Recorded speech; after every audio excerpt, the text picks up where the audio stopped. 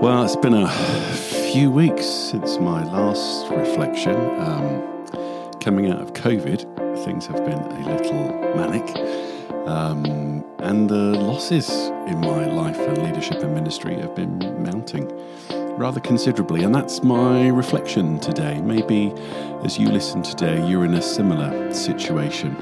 As you hope that we're coming out of COVID, maybe there is an accumulation of things around you that you're facing up to and dealing with. And I hope this reflection might help you as it helps me. Terry Wardle said, "Ministry is a series of ungrieved losses." Now, his observation explains the accumulation of loss that pastors and leaders experience in church ministry. And pastors and leaders are often unable to see the losses that build up, or they feel they can't express those losses for fear of how others around them might perceive their grief. And ministry is so mixed up, isn't it?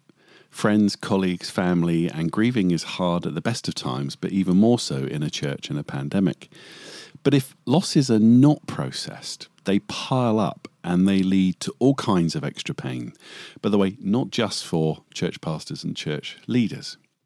And this past COVID time has been an accumulation of losses personally and corporately, with little or no time to grieve and process.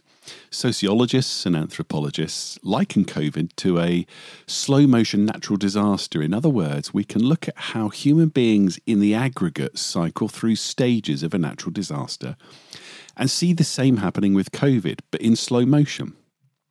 Sociology can give some perspective, using previous disasters to forecast what might be yet to come. Indeed, sociology tells us that this time now, coming out of COVID, is the most dangerous of times. We're entering what's known as the recovery phase of a disaster, and it's the most prolonged phase.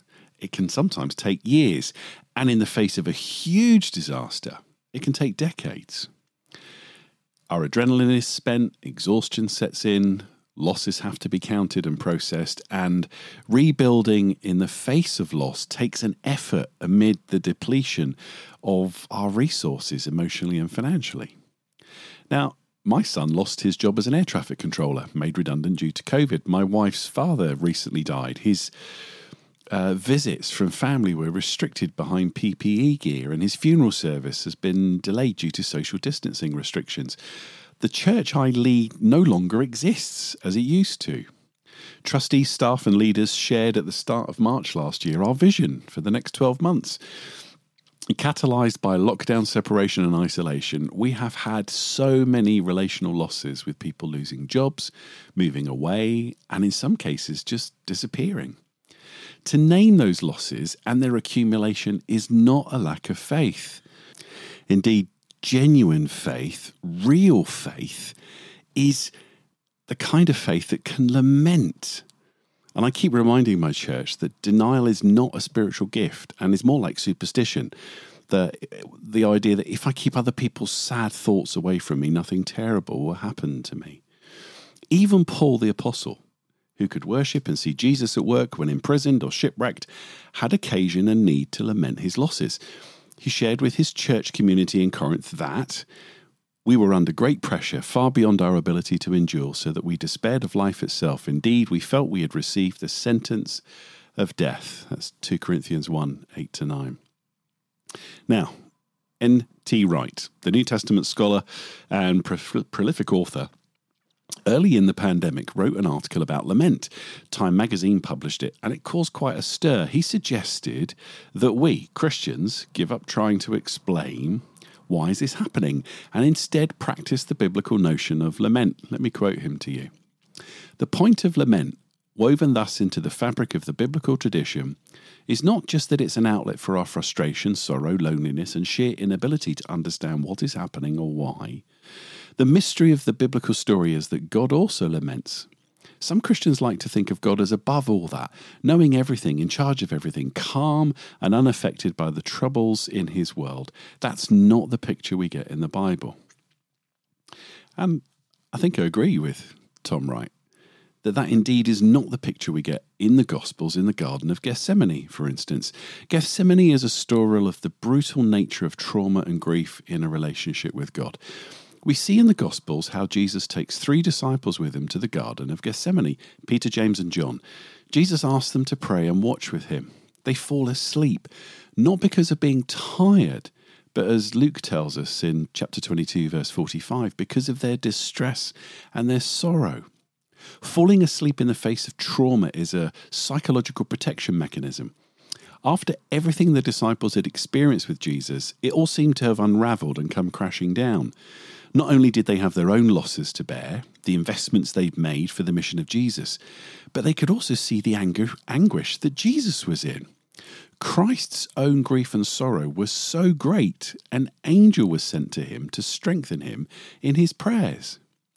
Now, I try to imagine going from the highs of the miracles and intimacy and experiences of ministry with Jesus to that moment in the garden, a moment when all seemed lost, and even Jesus was in despair, telling the disciples, "My soul is deeply grieved to the point of death." I suspect I would have closed my eyes too and wished I could escape, hoping to myself that this was not really happening. By the way, as an aside, Ronald Rolheiser has written a short and captivating reflection on the danger of falling asleep like the disciples, and I've put that in the notes for the SoundCloud file for today. So, I find myself warned by this gospel story of the danger of falling asleep in the face of loss. Depression, like the disciples, would be easy to fall into. And by the way, as a long-term sufferer from depression, I mean no stigmatizing of those with depression. Disappointment and loss can cause us to fall asleep in all manner of disassociations from pain and overwhelm. And then there is the sleep of numbing and denial, of throwing ourselves into things, anything that avoids dwelling with our losses. I think there was something that Jesus wanted the disciples to learn in Gethsemane, and that's why he asked them 3 times to enter into it, but they were unable to understand this most important lesson of following Christ, of how suffering is the root of the cross to transformation. Jesus had signposted this so many times, but the disciples still missed it. And we are in danger of missing it too. This loss right now was not meant to happen to me. That's what I felt sometimes. This disruption, this calamity was not my planned route with Jesus. I have my vision notes from March 2020, and they did not indicate me being here in a Gethsemane moment as I am today. Joseph Tetlow, a priest, has written a version of the Ignatian Anima Christi prayer, and I've been using it in my prayer times over this past year. One line within it still takes my breath away when I read it and pray it, and I share it with you. I choose the awful agony of Christ, to charge my senseless sorrows with meaning, and to make my pain pregnant with power. It's on the road to Emmaus that the still traumatized disciples are unable to recognize Jesus. They're so caught in the events and their loss, they're quick to recount the well-rehearsed story of their loss. Like all human beings, they needed to make some meaning from their disaster experience. And Jesus responds to them saying this, Luke 25, verse 26. Was it not necessary that the Christ should suffer these things and enter into his glory? So, may we not live in denial or indeed in despair. Instead, may we lament and express to the Lord and with each other the losses and sorrows we face. For to do so is how we choose the awful agonies of Christ, so that we might not fall asleep, but might move in the garden to stay awake and beside Jesus. And as we do so, may the Holy Spirit charge our senseless sorrows with meaning, for then we might receive our Emmaus moment, our pains made pregnant with power, where Christ appears to us, making meaning as he shows us what was necessary.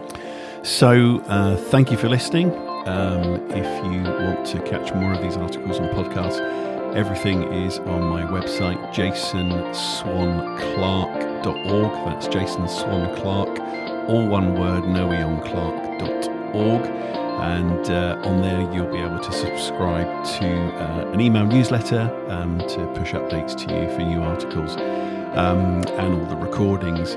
Also, you can subscribe to this audio podcast in Spotify, SoundCloud, and iTunes, and wherever else you catch your podcasts from. And lastly, thank you for listening. And if you found this helpful, please like and do share with others.